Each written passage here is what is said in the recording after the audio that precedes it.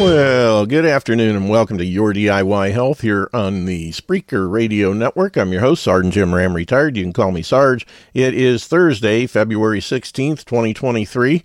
And first and foremost, I'd like to thank everybody for the outpouring of concern and wondering and prayers and everything about the whether I'm doing okay up here in Ohio with the train wreck in East Palestine. And yeah, everything's fine here. The prevailing winds in Ohio blow southwest to northeast, so it's going from where I'm at towards East Palestine and then blowing everything across the border into Pennsylvania, which kind of sucks for them. The EPA people here screw everything up, screw the pooch, and then it all blows into Pennsylvania where they got to deal with it.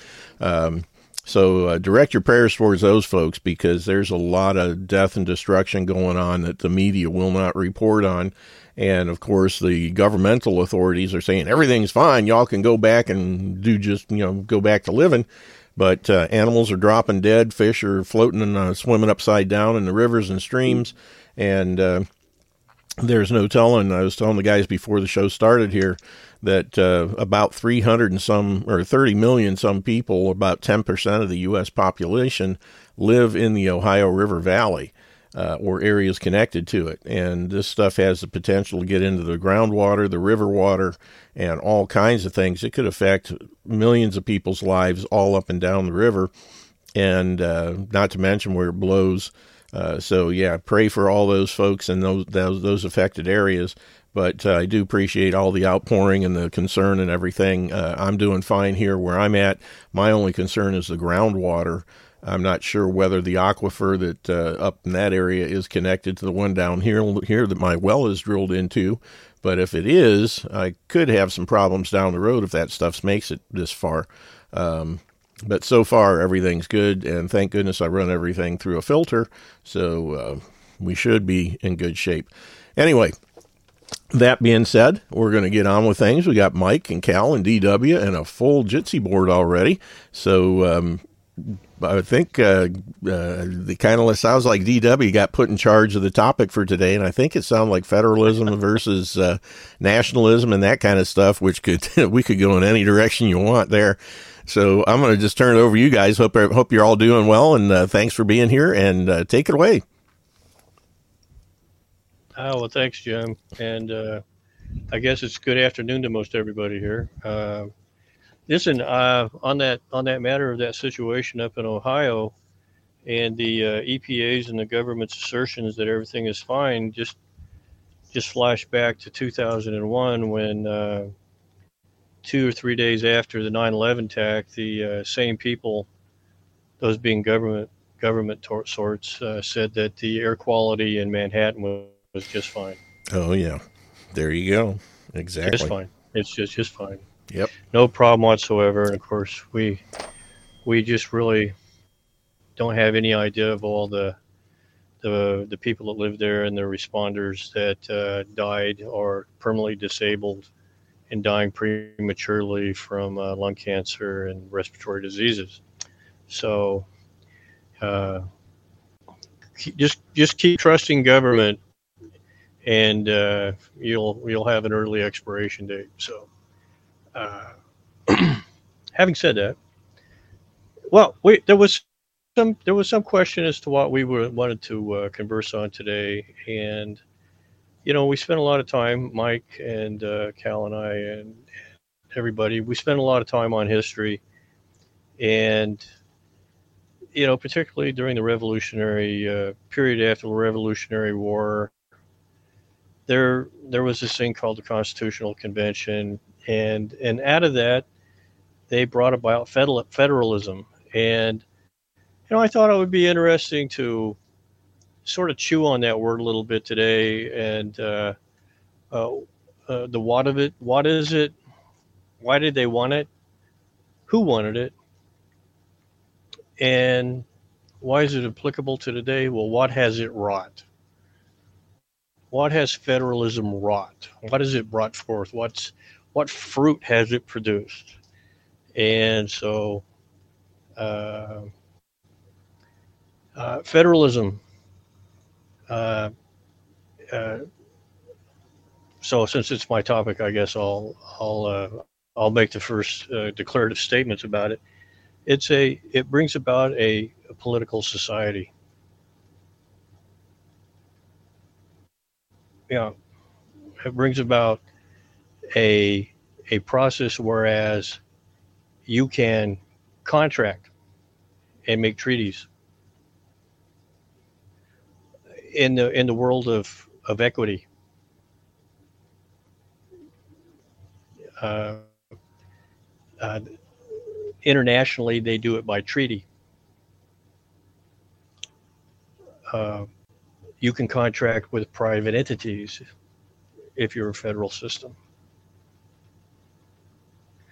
You can contract domestically if the people consent. A federal system is a central government system that derives power from itself and delegates outward from its center core. Uh,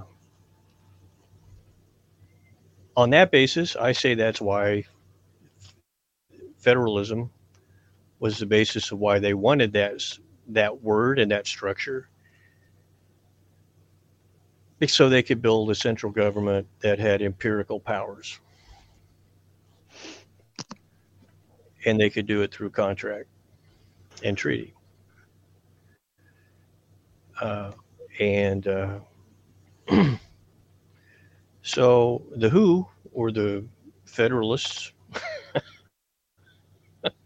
that's pretty easy one there. The Federalists and the ones that proposed it, supported it, and then profited from it. And what has it wrought? Well, it's wrought treaties, contracts, and control. So, Mike, Cal, tell me where I'm wrong with any of this stuff, or give me your point of view on this, Mike. Yeah. DW. Here, I'll jump in. Federalism or federalist has been twisted just like the word liberal, or someone who is liberal has been twisted. The radicals who pushed for revolution, pushed for independence, they were liberals. They were the liberals of the day. Okay. Also back then, Patrick Henry, Samuel Bryant, Samuel Adams, they were the actual federalists.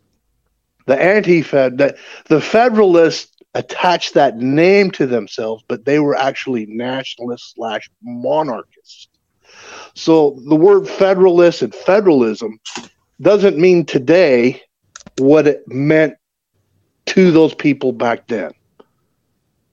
They've twisted the meanings of the words. Federalism and a federation and a confederation are basically the same thing. The states, when they aligned themselves with the Articles of Confederation, that was a federation. The Articles of Confederation, they conglomerated them together in a federation. And a federation means that each entity of that federation has equal standing and equal sovereignty, as opposed to nationalism, or a consolidated form of government, which those individual entities become vassals of another entity. They become vassals of the what called themselves the federal government. It's actually a national government. It's a consolidated national government. So there can be a lot of confusion when we're talking about a federal government and the national government. The government of today of the United States is a national, well, actually, it's more of an imperial government anymore when you look around the world. It is nothing federal about it. When they passed the 17th Amendment, there is nothing federal left in this government at all. There is nothing federal about it. It's just as federal as the Federal Reserve is federal. It's nothing. It's national. Am I right on that, Mike? Well, would that be a proper interpretation? Well, Cal, they didn't pass the 17th Amendment. Well, you know what I mean. Yeah. Yes, yeah. The 17th Amendment was adopted by the government. Yeah. And when they got rid of the states choosing the senators, the legislature sending senators, anything that was federal is now gone. Well, that was the only thing, Cal, DW, and others, that was the only thing when the Constitution was completed. The only federal part of it was the selection of senators by the state legislature. Yes. There was nothing else in that government that was federal in any way, shape, form, or fashion. Yeah. It's important to understand the difference between federalism and nationalism, and it lies in where the sovereignty is. Under federalism, under the Confederation, the Confederated States, or however, each state has equal sovereignty with each other. On a national government, there is an entity above each of those states, and it has a sovereignty. And that is what the Federalists, who misnamed themselves Federalists, they were actually nationalists. Intentionally. And yeah, intentional. Oh, that was an intent to deceive. Where they were nationalists, and many of them were beyond nationalists. They were monarchists / imperialists. They wanted an empire. They even said so in their letters, in their writings to each other. So like I say, they take the words, and as DW always says, words mean things, but they meant something different back then than what it means today. Because if you look up federalism today, it says it's a combined compound mode of government. Well, that's nationalism. But okay, judging from old school, yeah. I like this because the use of words as weapons to manipulate the perceptions of people has gone on for a long time, and the pretext, if the state, the people in the states, were under the original understanding of what federal was, they would have been much more agreeable, or potentially agreeable, or sympathetic to a federal stated form of government if it was consistent with what the older original intent of what federal was supposed to be. And this is why I think it's so important. I propose that the federal monarchist nationalists were playing semantic word games from the very beginning with that intent to pervert, corrupt, and distort the what federalism really is. An interesting distinction between the Confederate Constitution and the federal Constitution is that they are distinctly different in that the Confederate Constitution and its relationship between the states and this Congress assembled in this body, this delegated authorities of this United States, was a completely different relationship after it became federal. So whether the intent was, and I say the intent was to obfuscate and use semantics to gain central power, there's a radical difference between the Confederate and the federal as it was put into effect going forward to make law and to justify things. So by virtue of the fact that how they applied their federalism, it's radically different than Confederate. Okay. Federalism as it was expressed was radically different than the Articles of Confederation. They're very different in at the end of the day. Mike, Cal? That's true. They did this intentionally. The 13 states that aligned themselves under the Articles of Confederation, that was a federal form of government. The states each had an equal vote with each other, one vote, one state, and they controlled the Congress assembled. They were the authority. That's what a federal government does, is each member control. If they get together and decide something, they're controlling it, not whatever got together,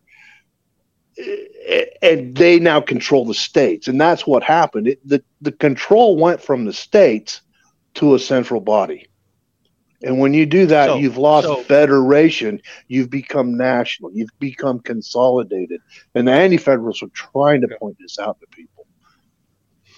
So in the Confederacy, the Articles of Confederation, which actually did represent Republican principles, by virtue of the 13th Amendment in the Articles of Confederation, you had to have unanimous decisions as applied to Congress assembled, which is actually what would be really democracy. That would be real democracy because it took 100% participation and agreement. That's actually what democracy would be. That's known as consent of the governed. That has been so distorted that, democracy is a meaningless term unless you define the terms. Okay? So democracy, is that 51%? Or is that 70%? Or is that 80%? Well, I say it means it would have to mean 100%. Just as the Articles of Confederation based their validity on, and I appreciate you saying that. That is consent of government, right there. When everybody agrees, how can you disagree? But everybody has to, right? Okay, Mike, jump in here, buddy. You guys are interfering with my wanding time here, but just kidding. Here is, I was actually wanding when we started here, but the deal is, and so many people, they just can't seem to understand this. And I realize it's a play of words in so many instances, but I would ask everyone in the group, would you be concerned if someone you didn't know took authority over your life? And if that would concern you, then how the dickens can you like the Constitution? Because that's exactly what happened. The people who were at that convention in Philadelphia, the population of this country, some 9 million people, probably, maybe 100 had ever met these people personally, or more. In Philadelphia, probably more, because all of them were from Philadelphia. But these people assumed powers over the public that they didn't have. No one granted them the authority to go to Philadelphia and write a new constitution. They were given specific instructions, which they threw out the window on the first day. So they assumed powers. Then not only did they assume powers there, but look at the preamble to the Constitution. Those 3 famous words, we the people. We the people had nothing to do with the Constitution. We the people who wrote the Constitution were we the few, lawyers and the wealthy, who decided we're going to control your lives from here on out, and here's how we're going to do it. That was the whole essence of the preamble. And if I may jump in here for just a second, not take too much time, but yesterday my friend DW here tasked me with a future endeavor. And that has been on my mind. I even had problems sleeping last night because I was trying to figure out how to do this. And something I wanted to do years back was to dissect the Constitution. Take it completely apart. Every article, every section, every clause. To take it apart and show what the people of that day thought about each and every one of them. to expose the lies the Federalists proposed, and said that this is what kind of government you're going to have, and then to emphasize the anti-Federalists who were telling the people, no, they're lying. That's not what they're going to do. That's not what they intend to do. Well, DW told me that years ago I thought about writing this all up and putting it in a paper, but it wouldn't be a paper, it'd be a book. And then I realized it wouldn't be a book, it would be volumes of books. And then I realized it would probably take me a year to do that. So yesterday, my good buddy DW hit me right between the horns, and he said, well, why don't you do it audibly in podcast? Take each one and do a podcast on each one. Well, darn you, DW. I thought about that. I thought about it. I talked with some friends about it. I talked with others. What do you think about this? Would it even matter? Would people even listen? Well, we don't know, but I think we've graduated from the 1984 to Huxley's book, because in 1984 they said they had to destroy the books to keep the people from reading them, and in Huxley's work, he said that no need to destroy the books; people don't read them anyway.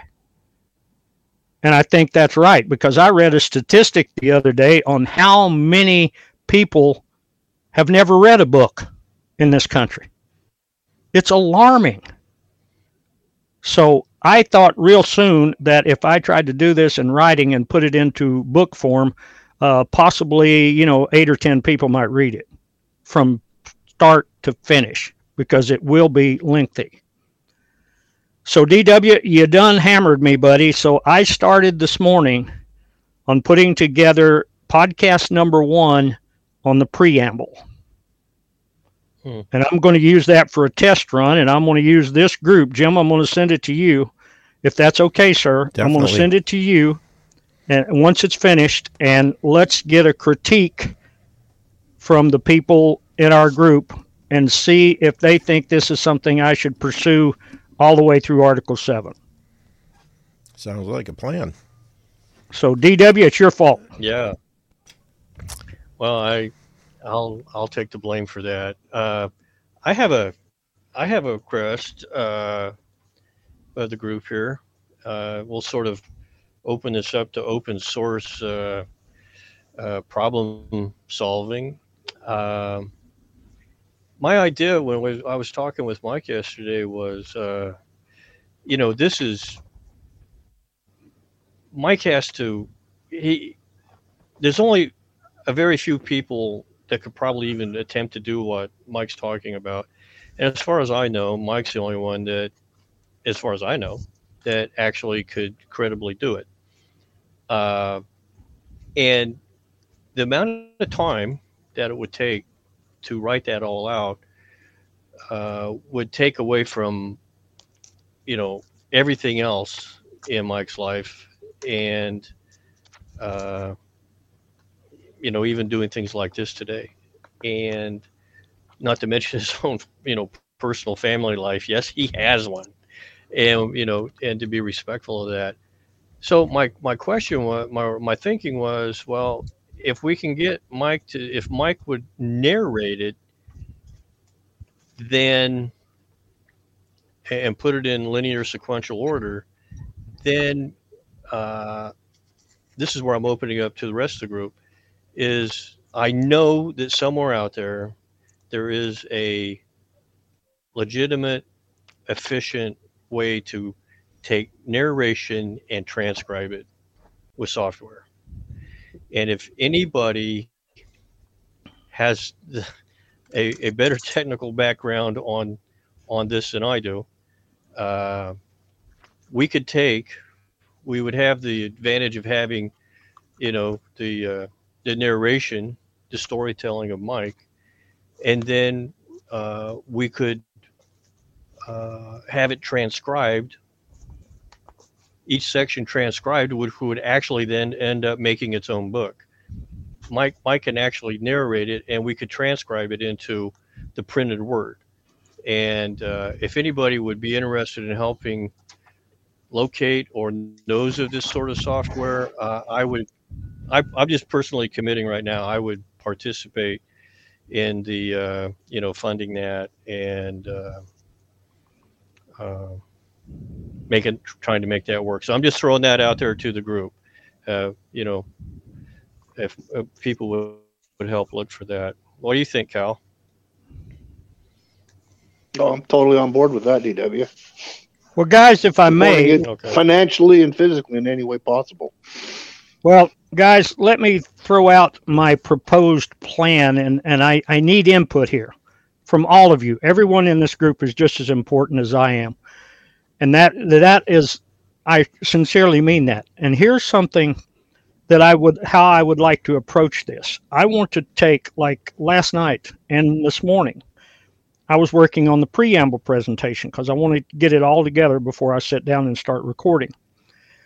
And here is what I want to do. I want to take like the preamble to the Constitution, to take that and then explain to the people how we came about that preamble, about all of the machinations that happened during the Constitutional Convention, including the Committee of Style and Arrangement, and so many other things that make it so relevant. But the way I want to do that is I want to take all of the written source documents that I can find.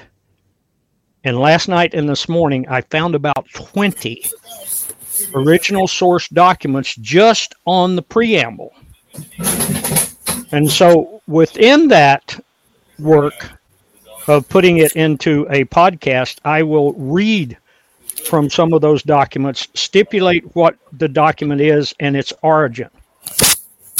So input, anyone have any input on that? It's early, but we're opening the door to anybody to comment. So go ahead.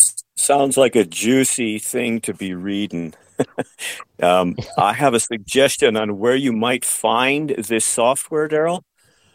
This is what the legal secretaries used to do in the legal offices, is take commentary over the phone and stuff like that, and do the transcription. So I would assume that would be a place to look for software like that. Well noted. I just as a tangent on that topic, Mr. Alan Watt produced literally thousands of 1 hour long audio shows, and all of his work has been transcribed. Almost all of it. And so that, in fact, is what I'm proposing, is to have the audio files and the transcriptions. And so we'll what did Chief Joseph say? We will endeavor to persevere. Okay. So he also said, anyway, I will fight no more forever. Yeah. And then they did their ghost dance. Yes. I had a friend who was a typist. She could do, I think, 140 words a minute. And it was easiest for her to do it off of a tape and not have to read it. Mm-hmm. Well, that's enlightening. Well, is she available? Does she work for coffee and donuts?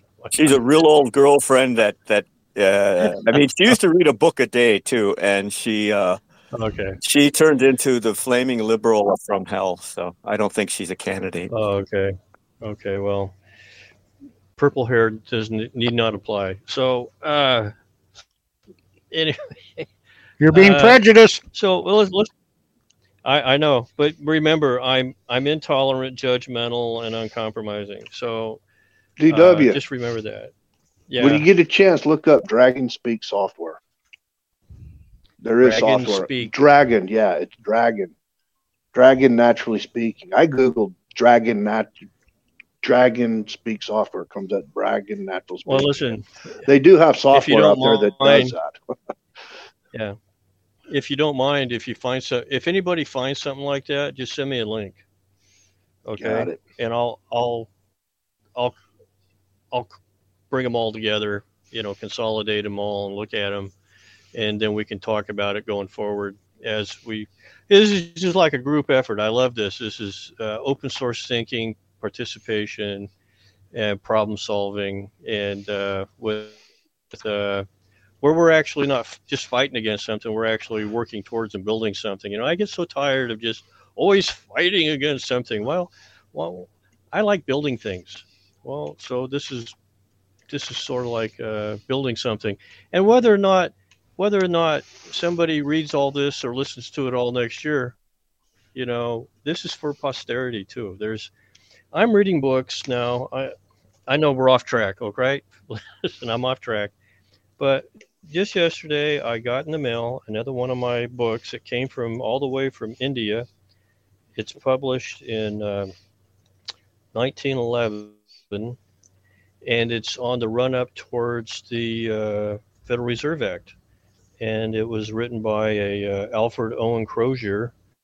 It's called U.S. Money versus Corporation Currency, the Aldrich Plan. And this guy's writing this in 1911. So, and here I am, over 100 years later, and I'm reading this book. Well, I know there's people in our posterity that will take the information and the history and the context and the reference and the notes and the footnotes, and they will treasure it beyond what we could ever imagine. So that's just it's there's nobody here making money on any of this. This is selfless. This is charity for our posterity. That rhymed. Wow. So anyway, shall we go back to federalism for a minute? I can do that and something else if you don't mind. Oh, sure. This is a comment from Stamper, and this sentence is right above the stuff that I wanted you to read and comment on and see if Stamper's right about it. I find that quite weird, but here's the sentence. Communism is nothing more than another name for federalism. It is basically a system that controls many nations centrally with the aim of commercialism. Accordingly, if one investigates, all 10 planks of the Communist Manifesto are applied in American law. That's it. Well, can I comment on that? Yeah. Yeah, please. Yeah. Okay. Well, here's the thing. I think people, and we touched on that earlier here, but I don't think people really understand true federalism as was espoused in the Articles of Confederation and the federalism that most people think is democracy, just majority rule. Because we have read about the tyranny of the majority, and we experience that in this country every day, or every election, at least that, the tyranny of the majority.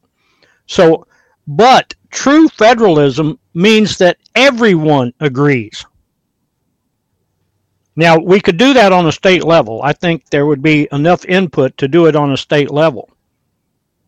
But if we do not have some form of federalism that requires 100% compliance, now I'll never forget years ago when I was volunteering as much time as I could in South Georgia, being a substitute teacher. And I even volunteered to teach full-time at no charge. But I was teaching history. Now, guys, this is almost 30 years ago now. But I was teaching history and watching, even the principal and other people came and said, I have never seen these students become more involved. And that was because I didn't teach to them. We discussed things, and I threw out questions.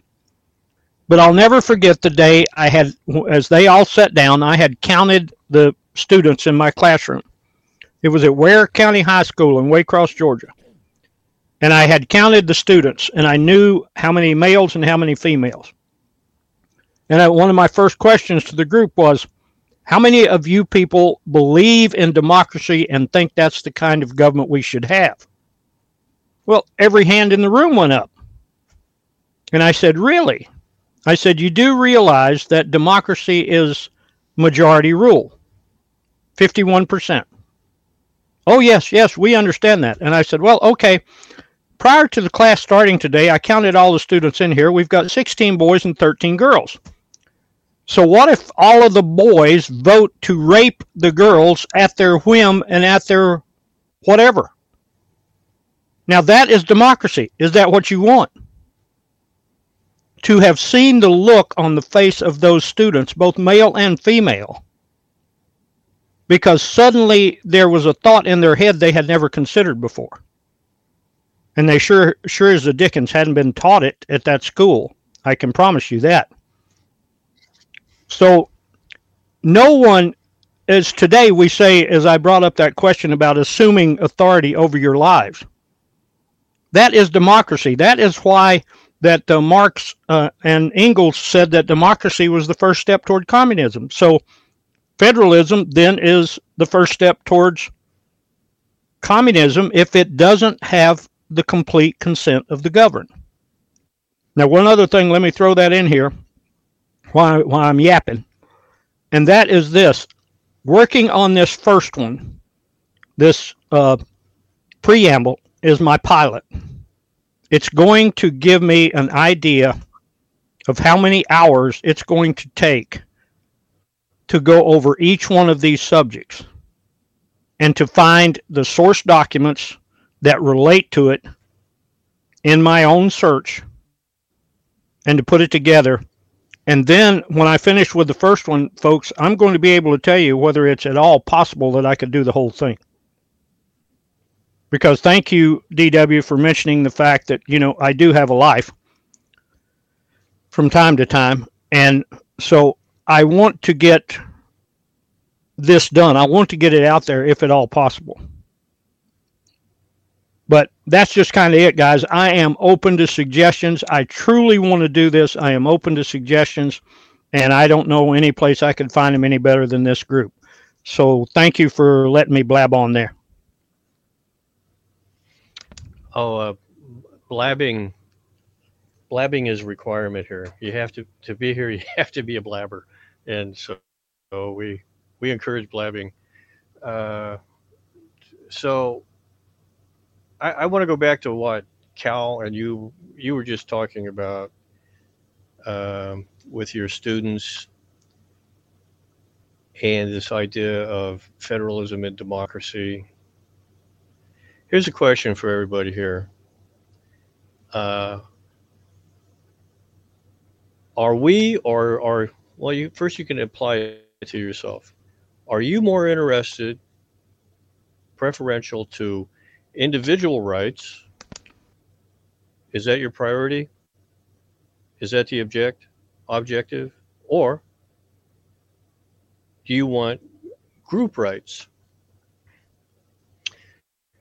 So here's a question comes out of that. If everybody, that means 100%, is accountable to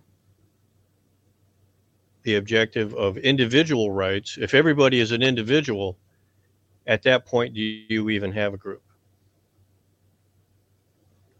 If we have a group, a set, then by nature of that word and its definition, its actual definition, a group as a set, it would be outside of another group. So groups and special group rights, or privileges, benefits, and immunities are at the expense of individuals. So I'm just throwing this out here because I'm not sure people have thought about this too much. They talk about individual rights, but then they participate as a group. and then the group takes authority over people outside of its group to enforce their interpretation of almost everything, as we're witnessing right now. This is what group rights has wrought. And they just keep breaking more and more people into smaller and smaller groups, if you had noticed. So, what say you guys? Does federalism, as we're seeing it, actually, Samuel, I'm openly stating this out in the open, unequivocating. I have to be pretty much in agreement.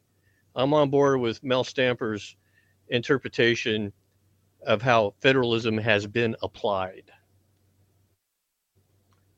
Regardless of what its original definition might have been, as it's been applied, I say it is a stalking horse for communism, and it applies to group rights instead of versus the individual responsibilities. So yeah, and Cal, Mike, everybody, yeah. If you want to get it right, like Michael wants, then you have to have that opportunity, unfortunately, to educate everybody you want to, which is where they own the schools, and that makes it tough. Plank 10 of the Communist Manifesto was put there for a reason. And folks, and what was it? Was it Marx who said, give me your young for 4 years or something like that, and I will own them forever, something to that. That's not an exact quote. But here is something I want everyone to think about. True federalism means no government. Now, what do you mean by no government? If we did it on an individual basis, there would be no government, because there's no way in the dickens you will get 330 million people to agree on anything. So federalism implemented would have to be done on a state level, but still that goes back to a majority. The majority within that state. So in effect, true federalism is zero government. Comments? Yeah, Michael, there's that argument. Is anarchy truly left or right of a Republican form of government? Neither. I don't believe it's either. Anarchy has been written and just absolutely destroyed by the wrong definition of the word anarchy. I agree. Anarchy means without rulers, without governors. And so in that, we would have to then rely on the supreme governor of the world, as was mentioned. And therefore, but governments are always going to do what governments do. That's like the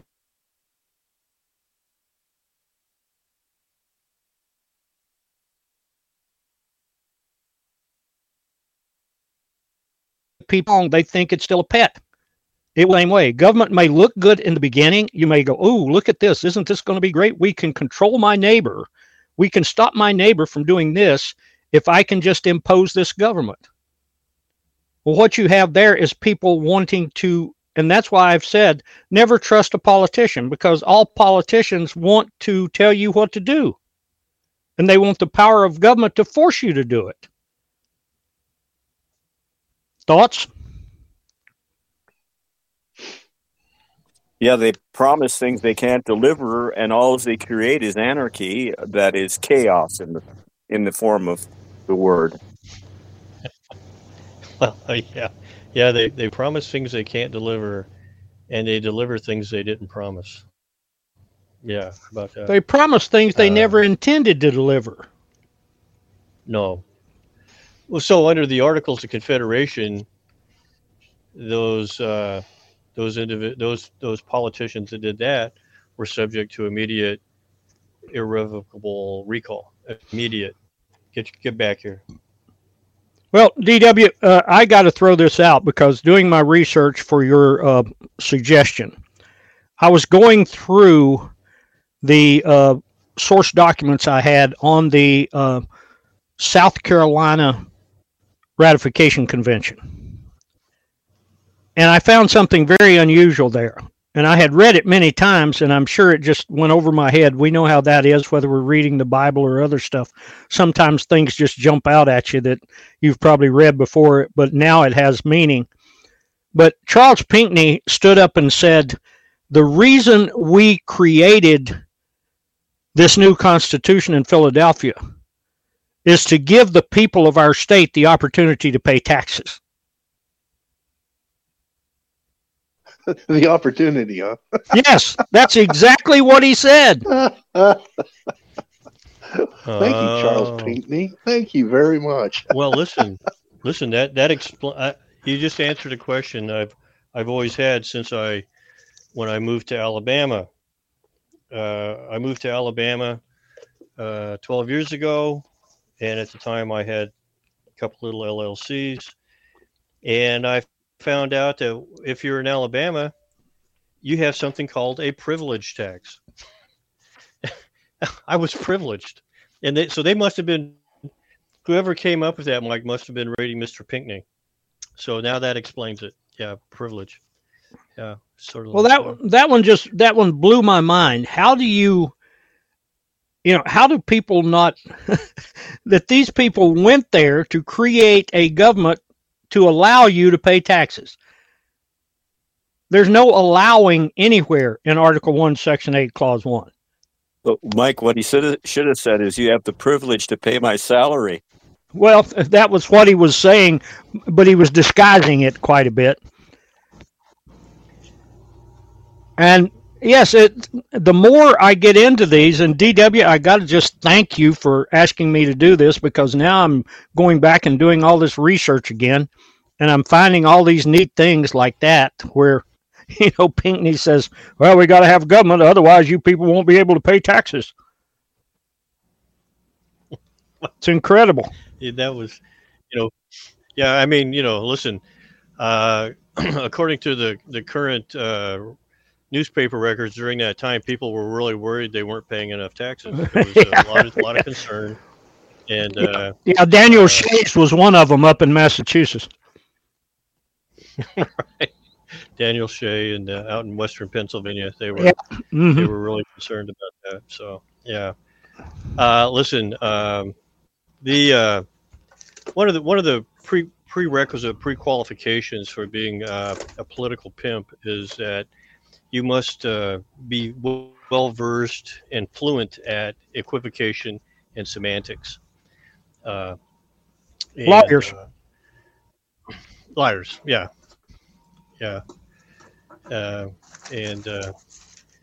So,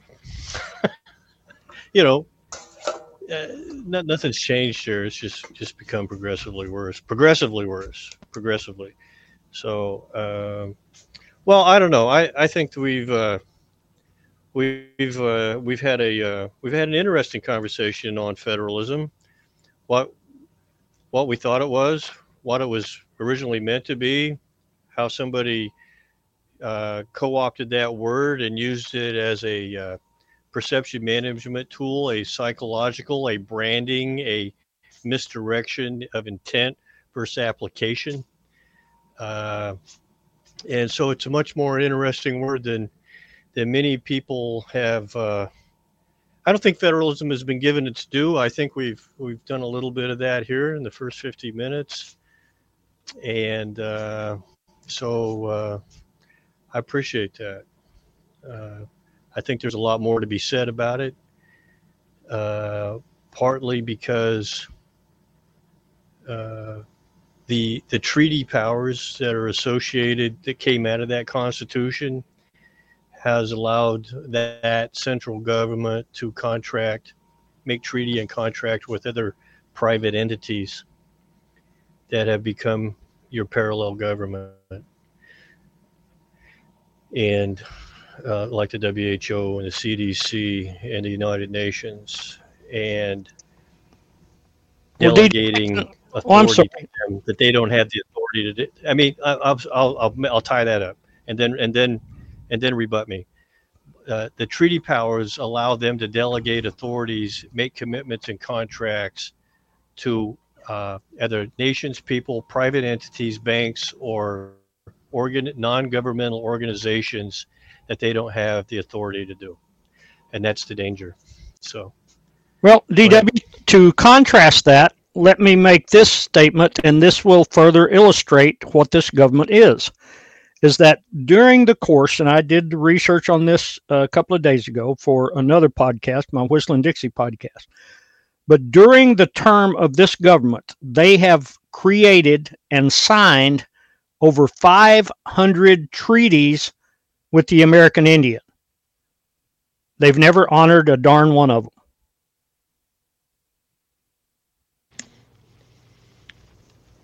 Not one out of 500 have they ever honored. Mm-hmm. So what does that tell us about the government and treaties? That it makes no difference what treaty they have or anything else. They're going to do whatever the heck they want to. Nothing written on paper makes any difference. Yeah. So at their discretion, they can be bound by a treaty or not bound by a treaty, depending upon what their agenda at any one given time is. So they're not bound by treaties that they made with American Indians, but at the same time, they are bound by treaties that they make with the United Nations and the World Health Organization. I see. Only if they decide to do so. I was going to say, only if they choose to abide by that treaty. Only if it's necessary and proper according to national security? Exactly. Is that okay? All right. So this is ruled through arbitrary decision making. Rule through This sounds like something a king would do. A monarchy. That's what that sounds like to me. They were probably better. They probably kept their word better. Don't you suppose? So, yeah. Well, the monarchy, if things go really south, the people have a place to focus their ire and angst against. You take this oligarchy you have now, who are you going to blame? Who's to blame for this mess? Well, say the Republicans, the Democrats, the people, the politicians, the enforcers of the tyranny. Who's to blame for this mess? To where in a monarchy, you just blame the king and get rid of the king and then see what happens. Well, we've had some really good conversations about this, and we're coming up to the top of the hour here. And Cal and Samuel and Mike, you've opened up a little can of worms here where I think I can read something here for a minute. And it's out of this little book called Tragedy and Hope, written by Georgetown professor Carol Quigley. And you'll find, if you have your own copy, I'll give you time to find it. No, kidding. On page 1247, that page, the last paragraph, it says, here's the quote from that. Mr. Carol Quigley says, "The chief problem of American political life for a long time has been how to make the two congressional parties more national and international. The argument that the two parties should represent opposed ideals and policies, one perhaps of the right and the other of the left, is a foolish idea acceptable only to the doctrinaire and academic thinkers." I would also include that, Bubis Americanus. Instead, the two parties should be almost identical so that the American people can throw the rascals out at any election without leading to any profound or extensive shifts in policy. The policies are vital and necessary for America, are no longer subjects of significant disagreement, but are disputable only in details of procedure, priority, or method.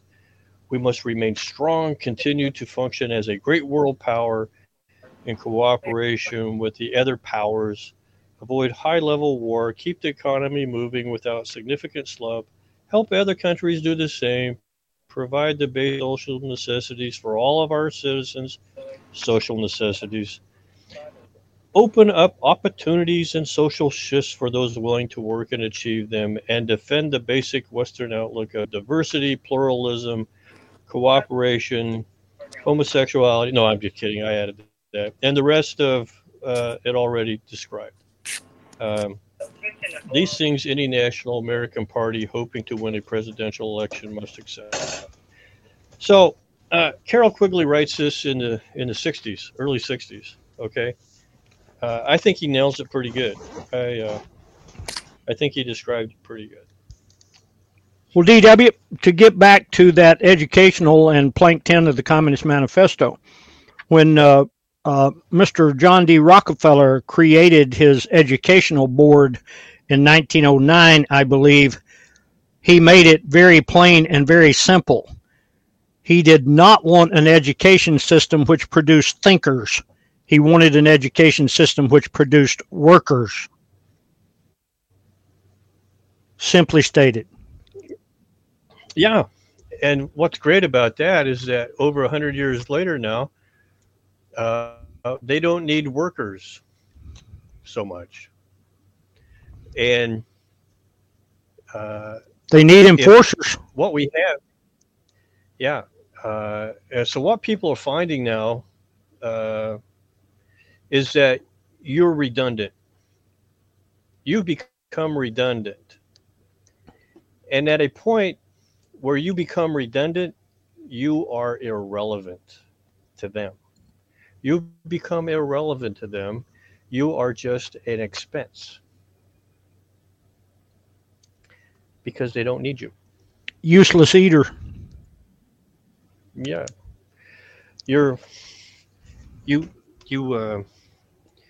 What did Hillary call him? what was that word she used, guys? She called them incorrigibles, or no? Anyway, I got deplorables. I got balloons on the mind. Deplorables. What was it? Deplorables. Yeah. Well, I have all this this buffoonery of balloonacy on my mind here. So thank you. I was thinking dirigibles, but so yeah. I know it's easy to get off topic here, but I think we're just doing having a good conversation on the contradictions associated with what we thought words meant, and then how they've been applied. And I think it's always good to go back and re-examine what words mean, because if we can't challenge them on what they mean, at least in our own mind, then we are susceptible. We've been conquered. If we accept their definitions without exception to what we're told they mean and apply, you're conquered. You're off the table. You can't even defend yourself. So anyway, we're at the top of the hour, aren't we? I like the chimes. Who's got the wind chimes going? Yes. Okay. Well, I'm gonna say we open this up to everybody. So, anybody have any ideas on any of this? So,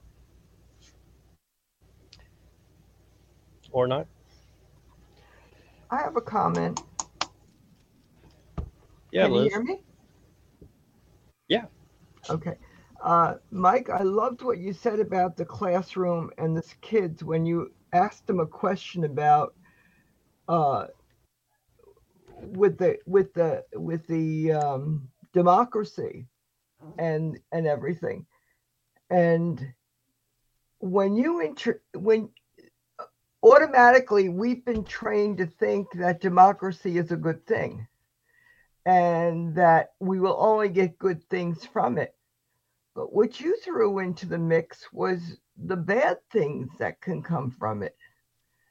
And I don't think, well, first of all, I don't think kids think anymore anyway, but we don't think enough about the bad things that can come from this whole idea of just think about mob rule. I mean,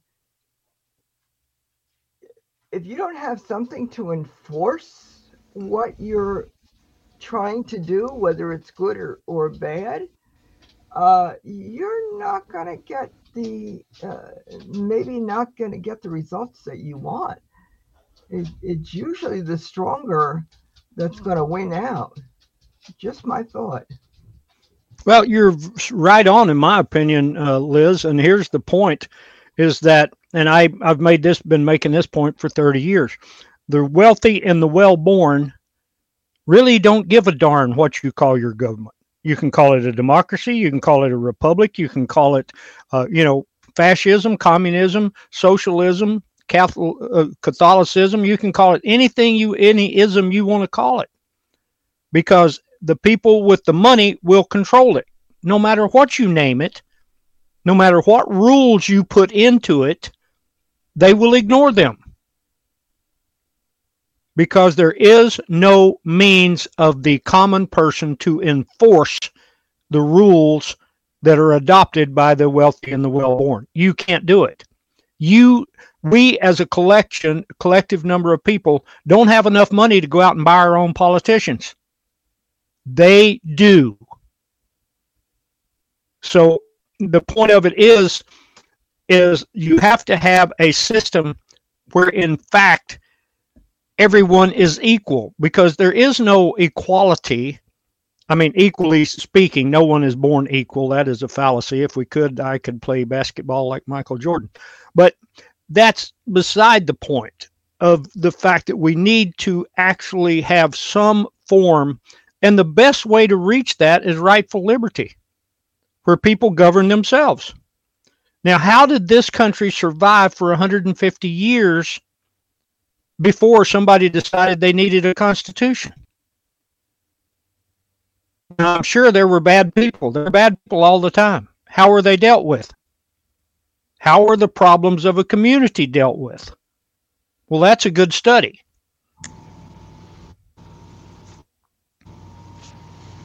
Go ahead. Someone else wants to comment? I think you would have to have a very good moral boundary for that. Like, they had the churches, and they had a group of deacons, let's say, or people to help control that lesser, the doctrine of man and how they are. So again, it was a little more, well, first of all, you had less people. You had a smaller group of people that you were controlling. It wasn't like what we have now. But there has to be some kind of a moral compass. If you just have all kinds of ideas, you get 10 people in a room and you get 10 ideas, so just a thought. Has to start with the family and the father. They have to be close to God. That's why they taught reading. So for us, anyway, that's why they taught reading in this country, so people could read the Bible and live by it. Well, that's good. Those are all really good points, and it addresses an important period of time between 1620 and 1776. That's that period of time. From an anthropology point of view, the study of people between 1620 and 1776 is a dark hole. It's a void in most people's minds. What you had chartered colonies, which were commercial. you had monarchical colonies, which were of the authority of the king. And then you had self-rule.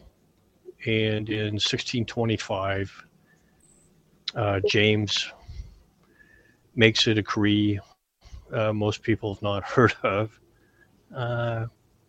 stating that the people of America, his subjects, were free to make the laws and live their lives with the enterprise to the best of their resources and make their own laws and be relatively free as long as those actions did not, I'm paraphrasing this now, did not contravene or contradict his authority. He does this in 1625. So between this period between 1625 and up to 1776, these are Englishmen living in America, and they're under common law. And the communities are organized in burgesses. And you had local civil governments. You had the local political authorities in the House of Burgesses. And you had people called burghers. and this goes back into Old English history. You didn't have municipal corporations, put it to you that way. And as the country grew, Liz, and the population increased, this is a pretty big span of time, actually, between 1625 and 1776. As the population grew and expanded, and with all that's involved in that, Christianity or that moral code based with the tenets of Christianity, to use that word, were foundational for the majority of the people throughout all those communities. And so they did have a foundation in the Bible, and they had preachers and pastors and deacons who, were at the at the base of that society. And were there problems? Oh yeah, there were a lot of problems. But the inherent operating code was founded on those biblical principles. I think I've studied it enough to say that to be on solid ground. Of course, there was always bad actors. There was always politicians associated with that, but they were to some degree kept in check to some degree. And the law, as it applied, there was contract law then too that applied to the merchants and when they entered into contracts. But for the common man and woman, they were all under English common law. So the Bible was the number one reading material of this period of time that I just talked about for the majority of the population. And after Blackstone's commentaries came out, that was the second most popular book that was read in the colonies. So the Bible and common law were the two favorite topics, or two publications anyway. So go ahead, anybody. Yeah. When it comes to education, one of my favorite examples, and this brings us current, it's John Taylor Gatto. He was born in southeast Pennsylvania. I think it's still the smallest town in the whole state today. And the education system didn't get to John and his community. And he said that he was born 35, so by the time he's in 8th grade, he says they're reading classics in Latin. And he's a natural teacher and wants to move on to be a teacher. He ends up in New York City And then he's like, oh, wow, I'm in the big time now. I can really teach. And he realized the system that he didn't get taught under was just crazy. And he wrote a thesis called The Dumbing Down of America. And these are some of the points in it. He says, I won't read all of it. I'll just give you highlights. One, it confuses the students in presence and an incoherent assembly of information that the child needs to memorize to stay in school. 2, it teaches them to accept their class affiliation. 3, it makes them indifferent. 4, it makes them emotionally dependent. 5, it makes them intellectually dependent. 6, it teaches them a kind of self-confidence that requires constant confirmation by experts, provisional self-esteem. 7, it makes it clear to them that they cannot hide because they are always supervised. That's his thesis in that book. And what he saw from where he was educated to New York City, where he became Teacher of the Year, I don't know how many times, but anyway. Yeah, that was the Prussian system that was brought in.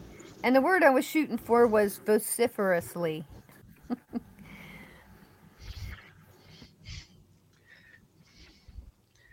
Well, I like that word. So, yeah, John Taylor Gatto. How did he get to be Teacher of the Year in New York City? Who would have voted for him there? The students? Yes, he was very popular with the students. Yeah, kind of like Mike's students. Mike was popular with his students. And because you're interacting and discovering with them, participating with them, and not, high-hatting, high-horsing, speaking from on high. So anyway, I enjoyed this conversation. You know what? We hear all the time about democracy being two wolves deciding what's for dinner, or two wolves and a sheep deciding what's for dinner. And it's kind of humorous. But what Mike did, saying, okay, there's more boys, so they get their way, really brings it home to what their way might be, So it makes children really listen. Okay, this is individual. I see how this works. What's going on here, It's important.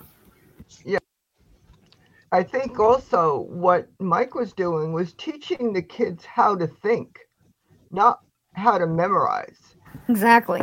And that's what's been missing. I know I have two friends of mine that have both been had been teachers, and that was the main thing. They were math teachers. So what they were trying to do is for the kids to reason on how to figure out this problem, not take a times table and memorize it.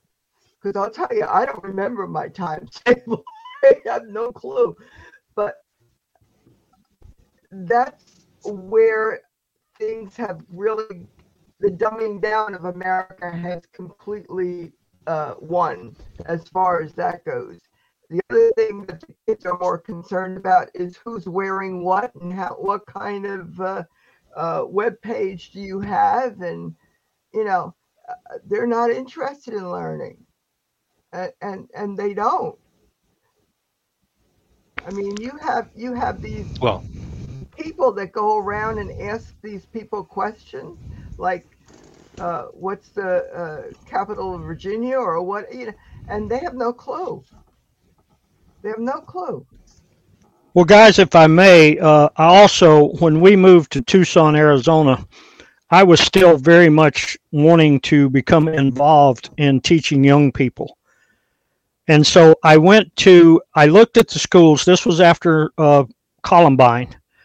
And every high school in Tucson looked like a prison. They had put up fences. They had all of this stuff after Columbine. And everything looked like a prison. Well, a good friend of mine told me, he said, well, if you really want to teach, you ought to go out and check with the folks at Desert Christian High School.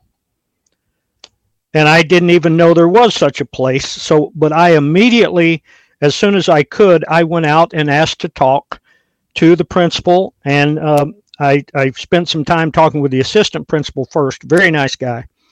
And we ended up talking. And then he said, so what you're telling me is that you will come in and you will teach history classes at no charge.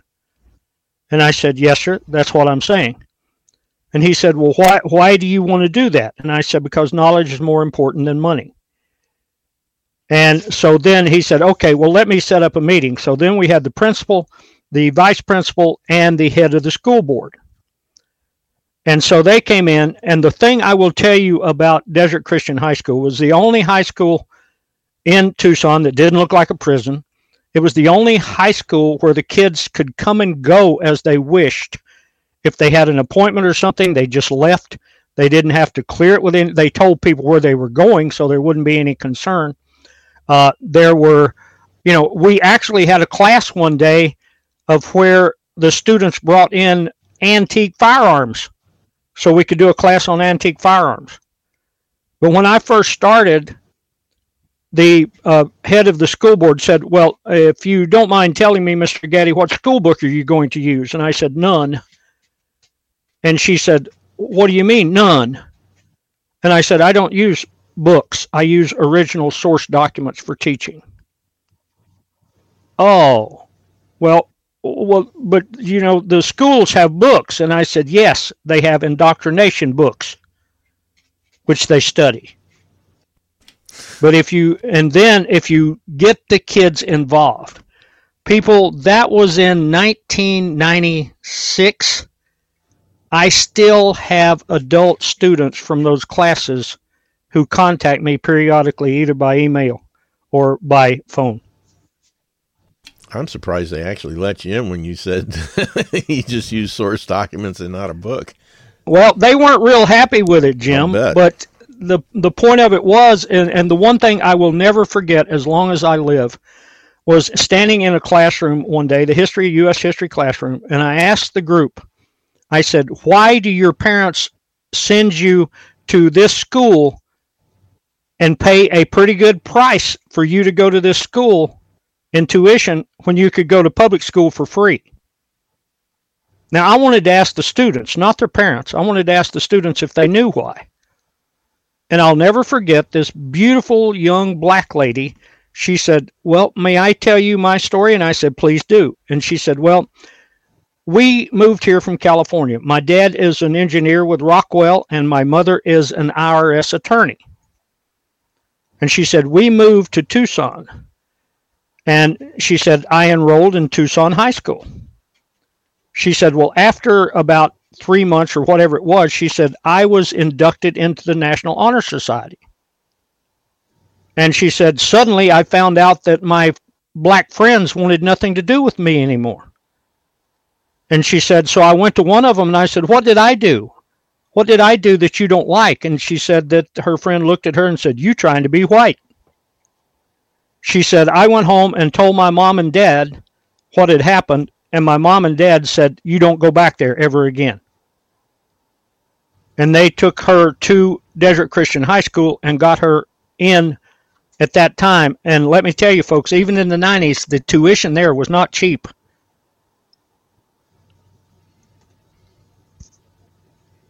I yield to whoever has another comment or question. Michael, I caught this out of what you just said. You said you used original source documents for them to study, and the school is giving them indoctrination books to memorize. Yep, that was in essence where we ended up there. And I would end up because, Tucson, the weather's usually pretty amiable most of the time, but, and we actually had picnic tables outside where people could eat their lunch.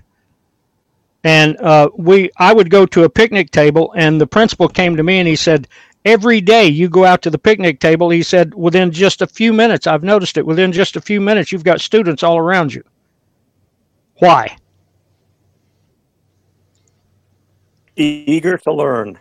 They do want to learn. They do want to know this stuff, but we have destroyed that in our young people.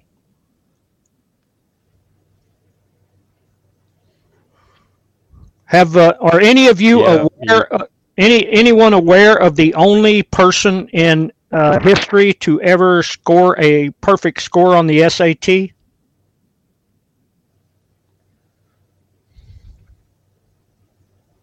No.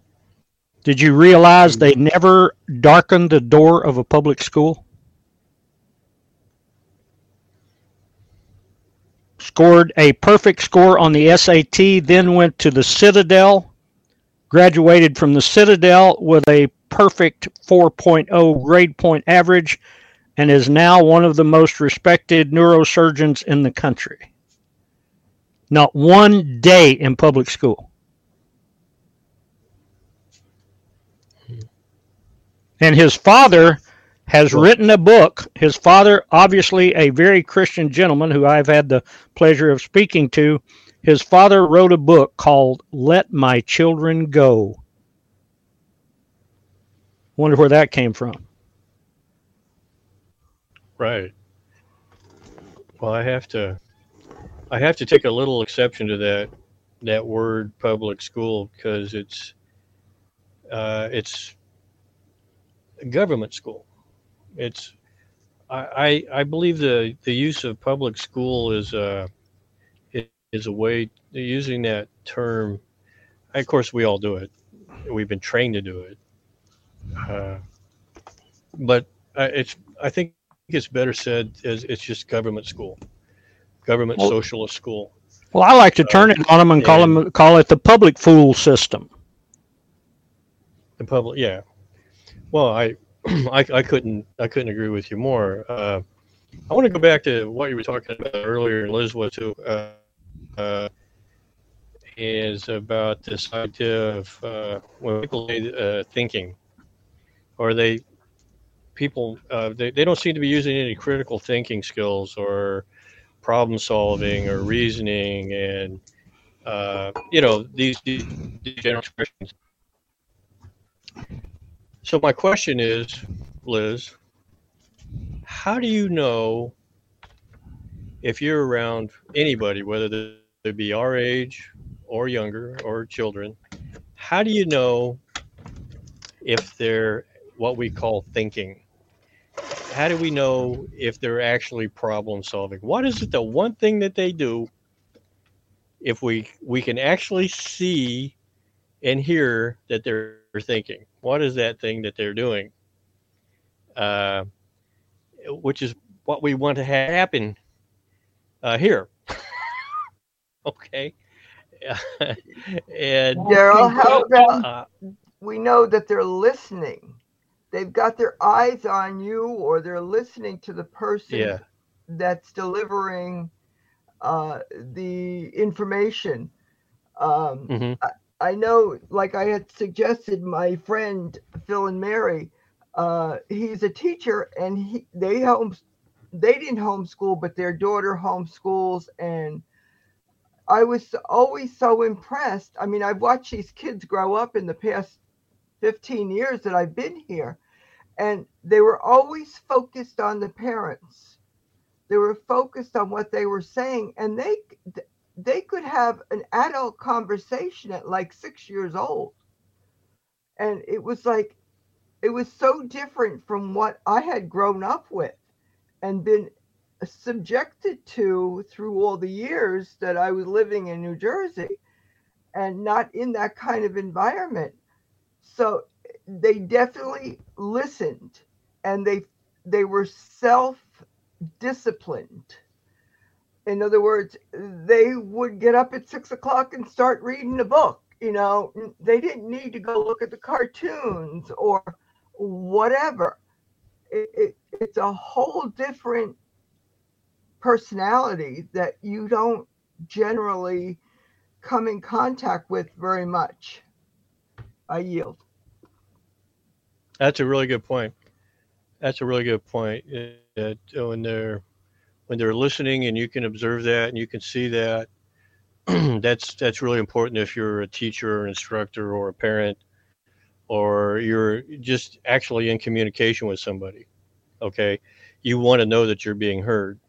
And of course, people of all ages, including children, whether they can articulate it or not, want to know that they're being heard or recognized. What I found over the years, during the time that I was a flight instructor and a classroom instructor as well, was I would gauge my success in my own self-critique, and then gauge the people I was working with is by the quality, if there were questions, and the quality of the questions. Because people who are thinking critically, problem solving, or have an imagination and are being creative, ask questions. If they're not asking questions, you're either doing a lousy job, or they're not, or they're distracted by something else. Okay. All right. And so I always looked for questions and what kind of questions were being asked. And I think we overlooked that. And that's one of the reasons why we encourage participation here. I think that's why we do it. Is that why we do it, Mike, Cal? Yeah. Hey, as someone who is currently teaching a whole classroom full of adults, not even the adults get it sometimes. And I agree with Daryl. If they're asking questions, then your message is getting across. But the education system failed us a lot of years ago. It wasn't something that's just current. Yeah. Well, I don't very often do this, but since we're on the topic and it seems relative, I'll do a little disclosure on my own. I didn't do very well in school. At any part of it except for English class and track. Track and field and English class, I did pretty good. Wrestling was okay too. And the rest of it, you might as well have, there's no reason for me to have been there. I left high school my freshman year and never went back. I didn't get a high school diploma. I went from there, and when I was old enough, I went in the military at the tail end of the Vietnam War. And after I got out of that, I went straight to work. And I realized very soon after I got into the private world of supporting myself, that there were some things I didn't know. So what I did is I taught myself. I went out and bought math books. I bought the rest of the books, and I would sit at home and study on my own.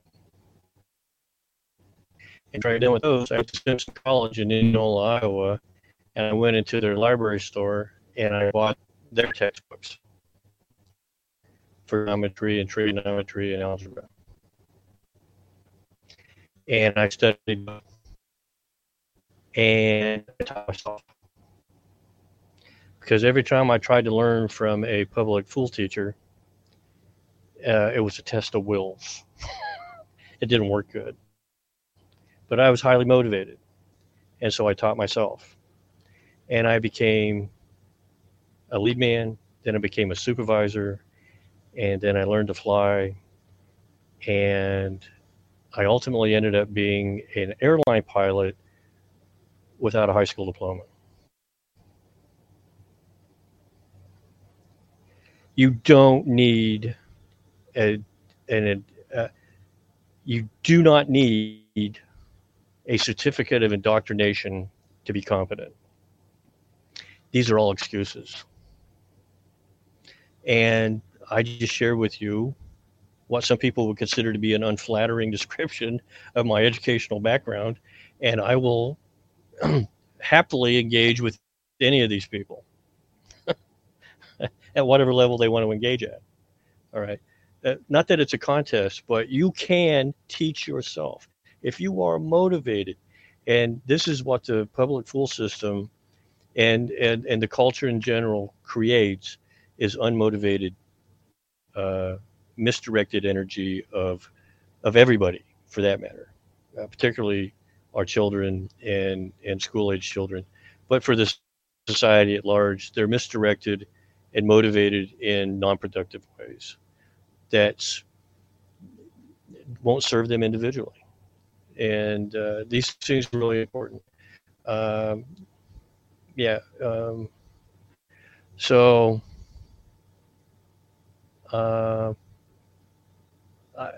I think ongoing self-education is probably one of the most important things you can do for your whole life. And when your children and the people around you see you doing that, I think that sends a powerful message too. And so for everybody that does that, I'm proud of you. So.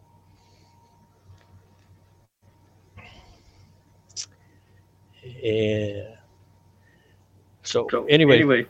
It's like, trying to put someone between you and God. I mean, that's what it boils down to, and that's why they want to do it. So you don't trust yourself to appeal to the highest. You're not qualified. You have to go through someone else. Oh, an expert? Expert. You need an expert. Expert. Yeah. Right. Yeah. Well, see, so this is what Mike does, is a lot of his, in his teaching and his source documents, his classes that he's done, all the articles he's wrote. How many thousands of articles have you written, Mike? All this stuff, even like these conversations, it's to explore and bring it back to life, and is to empower yourself again. And I don't know. I've just never done anything that when I was interested in it, I've always achieved everything I ever wanted to achieve after I became interested in it. But I had to be interested. Okay. I couldn't fake that. So I don't need the support of experts or a large social network to reinforce their belief system in me that I'm okay. I'm okay. I don't need that. That's an individual. And that kind of individual is dangerous to groupthink. That kind of individual is dangerous to a social identity. Why do you think they call it social media? So, anyway. When I was in grade school, I got good grades in spelling because I had a good memory. I still can't spell for because it all depends on my memory. And when it comes to the definition of words, I used to have an employee, and what he would do, I actually asked him about it one time because I could take any word out of the dictionary or any word that I didn't understand the definition of, and I could say, "Hey, what does this mean, Brian?" And Brian would tell me, not because he knew the word, but he knew how to dissect the word. He knew whether it was German, English, French, etc., right? And he knew by how that word was constructed, roughly what the meaning was. And he was always pretty much dead on. And he could spell it. Isn't that beautiful? Yeah. He knew how to think. I knew how to memorize. And when you can do that thinking, you can problem solve. Now we have some people that have these photographic memories and can problem solve. So I'm a little bit jealous of that because I don't have that photographic memory like Mike does. Mike has a photographic memory. Come on, Mike, don't you? Come on, you do. You have photographic memory. As I tell people, I used to have a photographic memory, but I'm out of film now. So if you know the construction of something, you can solve any problem. That's why it's important for children and all of us to know real math, real basic arithmetic. You can problem solve with that. This is why you need to know real history, because you can problem solve with that. You can identify the contradictions. You need to have proper grammar and be literate and be able to use a dictionary and a thesaurus, because then you can problem solve and look for the definitions. What is it? What has happened here, everybody? I got a question for you. What has happened here where somebody, social media, government, or whoever the talking head is, can throw out the definition of a word and everybody just accepts it, when these words have sometimes a half a dozen or more definitions? What? Can anybody answer that question? Why do people just accept that?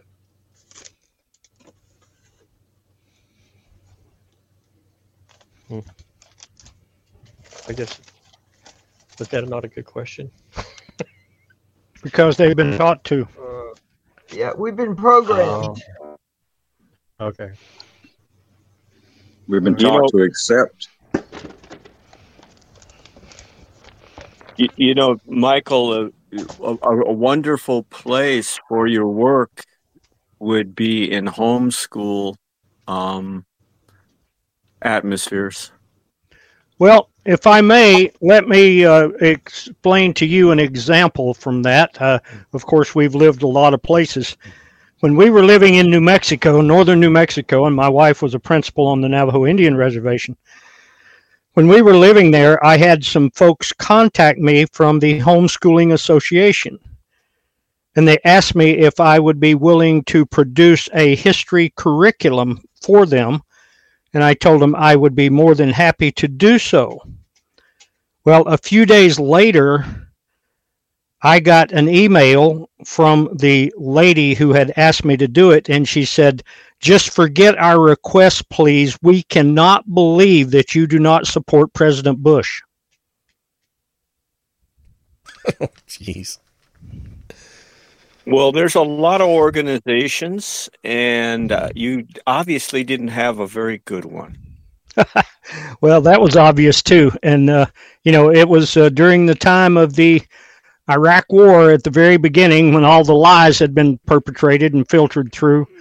And so then the war starts, and we just can't believe that you don't support the president. The problem is when you try and educate the students or the children of ignorant parents. Well, that's true, Jim. Yep. Valid point. Dadgum government. Dadgum government. Get them, Roger Miller. And the non-ending television. Oh, the lobotomy box. Didn't your own grandson get in trouble? Offered to give him a course for them. Repeating what you taught him? Yes, he did. He got in trouble, and then his mother and father blamed me for it. Don't teach that boy the truth. He gets in trouble. Is he out of school yet? He actually begins his homeschooling, but then the homeschooling deal kind of fell through because, my daughter and son-in-law decided that it would be better if he went to private school. So they are taking him out of the public school and they are placing him into a private school. They're missing it. They are missing it. I know. The only year I really remember the most was, I'd been sick, so I was taking 2 years correspondence with my grandmother, a retired teacher, right? Living up on Lookout Mountain in Georgia. And Lookout Mountain. Real life learning there, and I, if I was into a subject, I just, okay, this is interesting. And I'd do 2 weeks worth, whatever. And it's just it was the best atmosphere, I mean, she was strict, But she walked her talk. Well, my daughter, my daughter has said, and she said it openly to me, we're afraid, Dad, that what you teach him will not get him into a good college. There aren't any good colleges. Why? No such thing. Anyway. What can you say? So, folks, I understand these dynamics very well. I'm living them on a regular basis. Yep. So I understand exactly what's going on because, and I told people, my daughter was just really, somewhere in high school, she was to the right of Attila the Hun. She went to college and she came out somewhere to the left of Hillary Clinton. Yikes. And your wife teaching math and you teach, these people, what they need is to see a barrage of people begging for that to happen in their family, right? So they realize what they're missing. Right. Well, they're all fine and good with my wife teaching math. And that's a good thing because she does a great job with them and helping them with their math. Hardly a week goes by that my wife doesn't get 2 or 3 FaceTime phone calls from our grandson wanting my wife his Grams to help him through his math lessons. But yes, sir, go ahead. Has your daughter read John Taylor Gatto's book or Charlotte Iserby's Deliberate Dumbing Down of America? Well, I gave her both of those. I gave her both of those, and I also gave her Crimes of the Educators. Wow. And I couldn't tell you if she's read them, but still, like they told me, we want Fox to get in a really good college. And I said, yeah, well, where do you find those? Exactly. But that is their belief. And here's the thing, guys, I am not going to get into, because at one point in time, this caused a split with me and my daughter and my son-in-law. And because I stood firmly against what was being taught to my grandson. And so then they didn't speak to me for quite some time. I'm not going through that again. Yep. It's hell out there, ain't it? Well, the biggest national resource we've got locked away. It's not coal, it's not oil, it's not natural gas, it's not gold. It's the minds of all these people who could be individuals and think for themselves and change this mess. Well, guys, I am continually brought back to the words of Marcus Tullius Cicero. And he said that a people who are not knowledgeable of their own past will be forever children. Look around you. Bingo.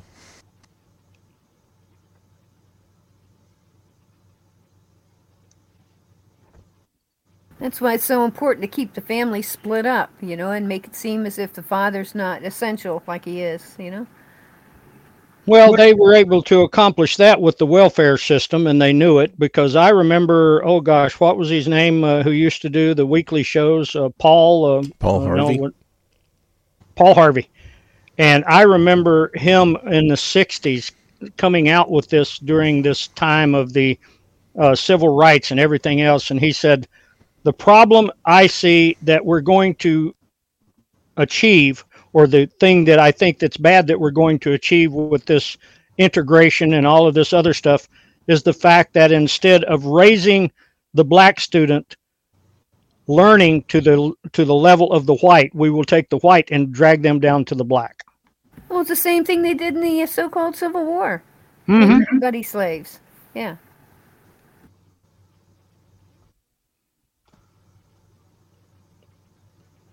And that's the intention. The crazy thing about it, what my grandson got in trouble with was his history teacher, social studies. I'm sorry, they don't teach history. His social studies teacher told the class that every founding father was a slave owner. And he asked me about that, and I said, no, that's incorrect.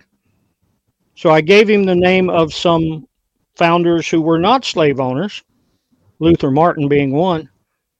And he went back to school, and she made the statement probably the next day, and he challenged her on it and said, no, I'm afraid you're wrong because, and I didn't just tell him, I actually showed him source documents to prove it.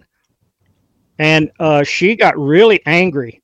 And from that point on, she told the students, now she happened to be black, but she told the students from that point on, there would be no questions in her classroom.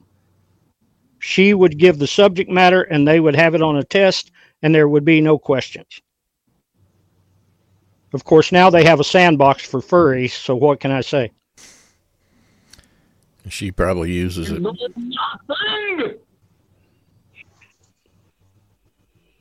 You just accurately described an indoctrination center, Mike.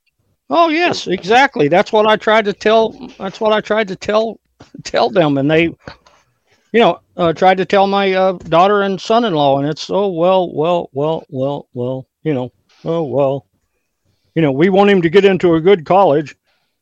Okay, yeah, well, there's people in hell wanting ice water too.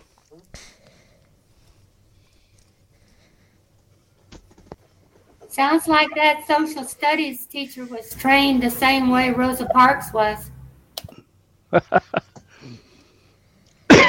Pardon me.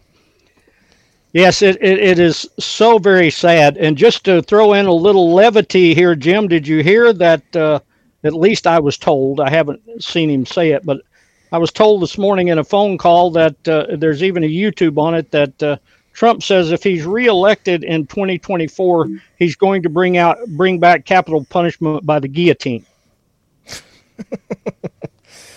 That wouldn't surprise me. The no-hide laws. Yes. Good grief. How about capital punishment by vaccination? He's already. Well, they've already gotten that one. It was called Fast and Furious. Not Fast and Furious. It was called Operation Warp Speed. Yep. How many different kinds of capital punishment is he going to have?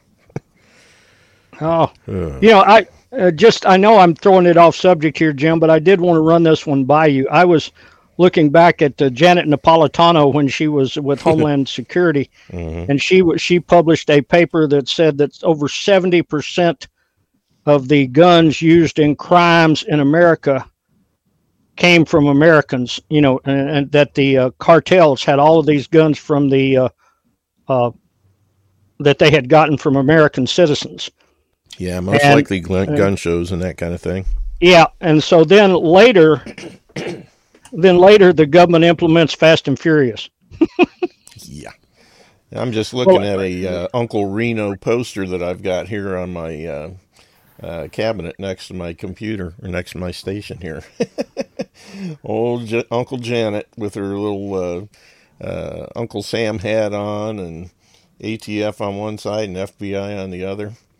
Well, how many people know that the Operation Fast and Furious was actually initially implemented by George W. Bush, and it was called Operation Wide Receiver? Ooh. And then Io Kamathi was in on it. Yes, he was. Yeah. Very much so. But he's changed, Mur. Yeah? Yeah, that's what Gahari says. It's interesting with these live streams how you can kind of get a flavor for a person's personality when they put them down low, so they're like looking down at you, condescending. That's kind of a clue. Who was it? What was his name? Pry. Peter Benson Pry died in August, I guess. And he and Woolsey have an EMP outfit, right? So whenever anything possibly might be an EMP, they're full on, right? And he would sit in this log cabin. You can see the logs behind him, but he had it, the camera looking up from down by like his knees, looking at him all solemn and sober, and and the logs in the background, as if it's not known where he is, right? Anyway. Oh well.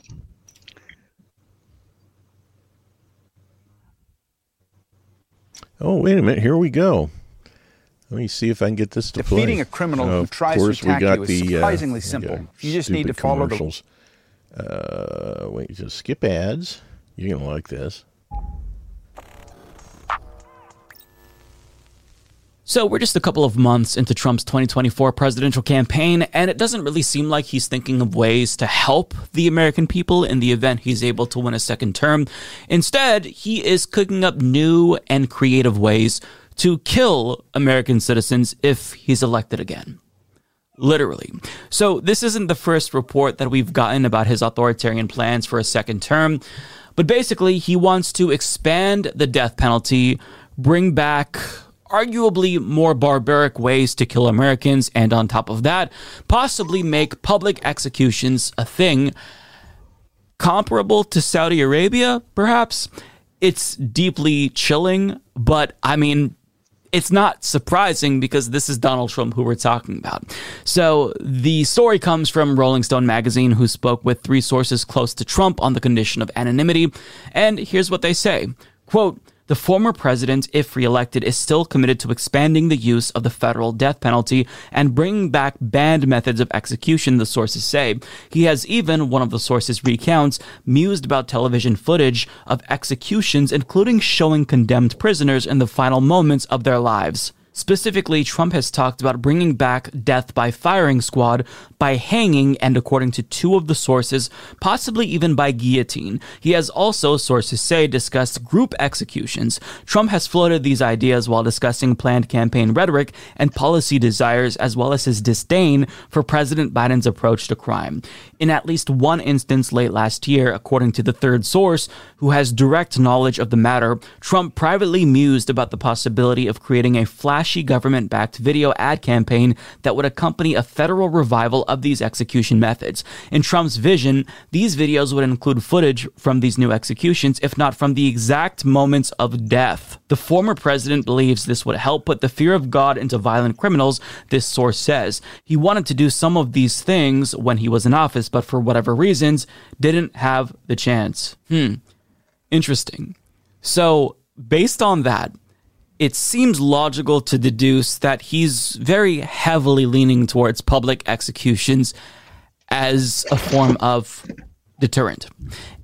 I'm going to stop it there, but I wonder if that would also apply to the current Congress and the former members and former Speaker of the House and people like Fauci and Tedros and Gates and maybe even Trump himself with Operation Warp Speed. Well, Jim, I was thinking as that was going on, I might jump on board with him if the first people he executed publicly were the members of his cabinet. Yeah. Well, let's make a party of all of it. And the group executions, I think, yeah, there you go. Let's bring them all up there. I'll tell you what, let's do that instead of Monday Night Football. Sounds like a plan to me. It's funny how you say that. You know, near the end of his first term, he was talking about this, or it was alluded to that he would be doing this to the traitors, right?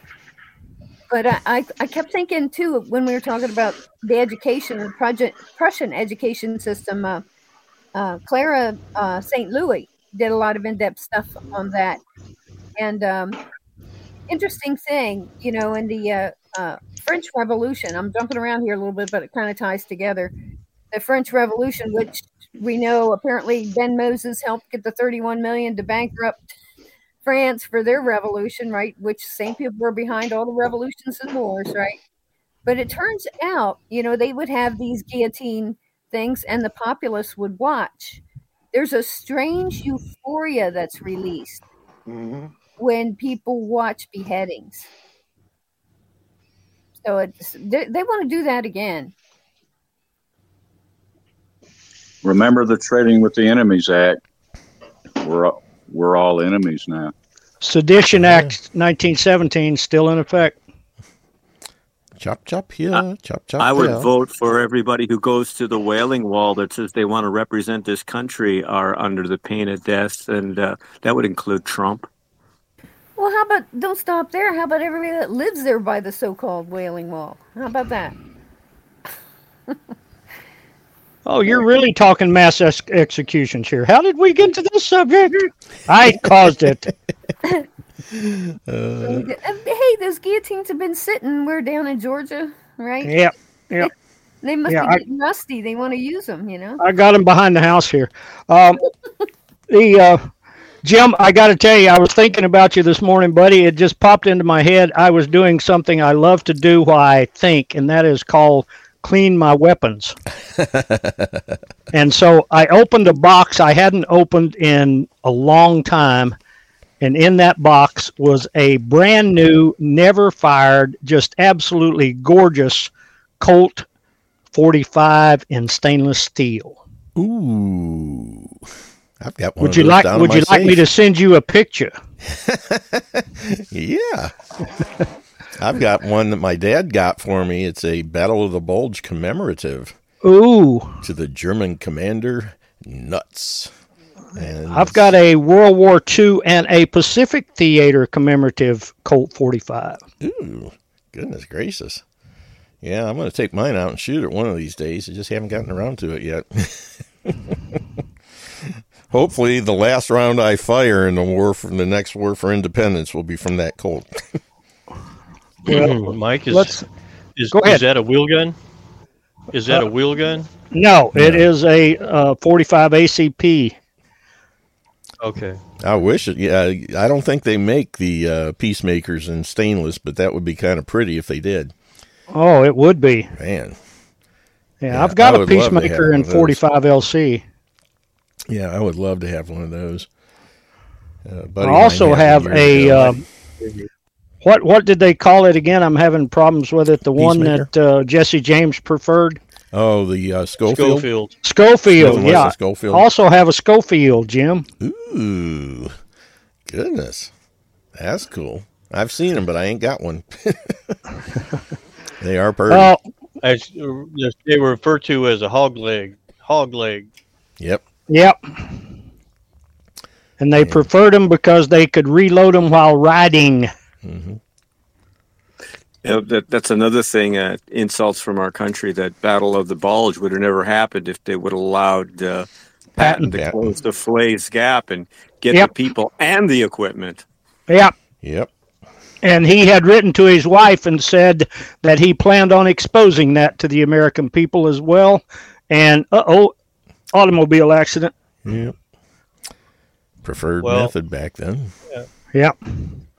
That goes along with one of my latest books that arrived in the mail today, or this week. It's called "The Delivery to Stalin of Over 2 Million Russians by Britain and the United States." It's called "The Last Secret," and it details Operation Keelhaul and all the rest of them. There was just millions of people that were sent to the gallows by that wonderful British Parliament and United States Congress and all those wonderful people. So, thank you. Yep. Absolutely. You know, Mike, my last when I was on duty at the police department, the last gun I carried was a stainless 1911. That was my carry gun, except when I was riding a bicycle. Then I had a Smith & Wesson Sigma in 40 cal because it was 16 rounds plus 2 extra mags. Couldn't carry a shotgun on a bike very easily. 40 short and weak. Yeah. They do the trick, though. Yeah. Well, we got about 20 seconds before the end of the show. Anybody got any last things they want to throw in? I love y'all. Right back at you, brother. Whew. And I'm looking forward. I'm still checking things out for April 1st down at Traveler's Rest. So buddy, I hope you can make that. Hopefully I'll be able to make it down there. If the weather's good and everything, I'll fire up the car and take a drive. But you have to renew your citizenship. Oh, yeah. I'm looking forward to it. And hey, Mike, this is Gary. Did you check your mail? Yes, sir. I sent you an email and told you thanks. Oh, well, okay. I got to check my email more often, maybe. Bingo. Well, I appreciate it, buddy. Thank you so much. All right, you're welcome. Thank everyone for me, please. Oh, certainly. All righty. And with that, we are out of time. I want to thank Mike and Cal and DW and everybody else who's been here today. It's been a great show as always, and looking forward to the next one. We will be back live Monday, same bat time, same bat channel, and all you guys in the chat, join us then, too. Take care. Everybody have a wonderful weekend, and take care of your bodies, because it's the only place you have to live. We'll see you soon, and God bless.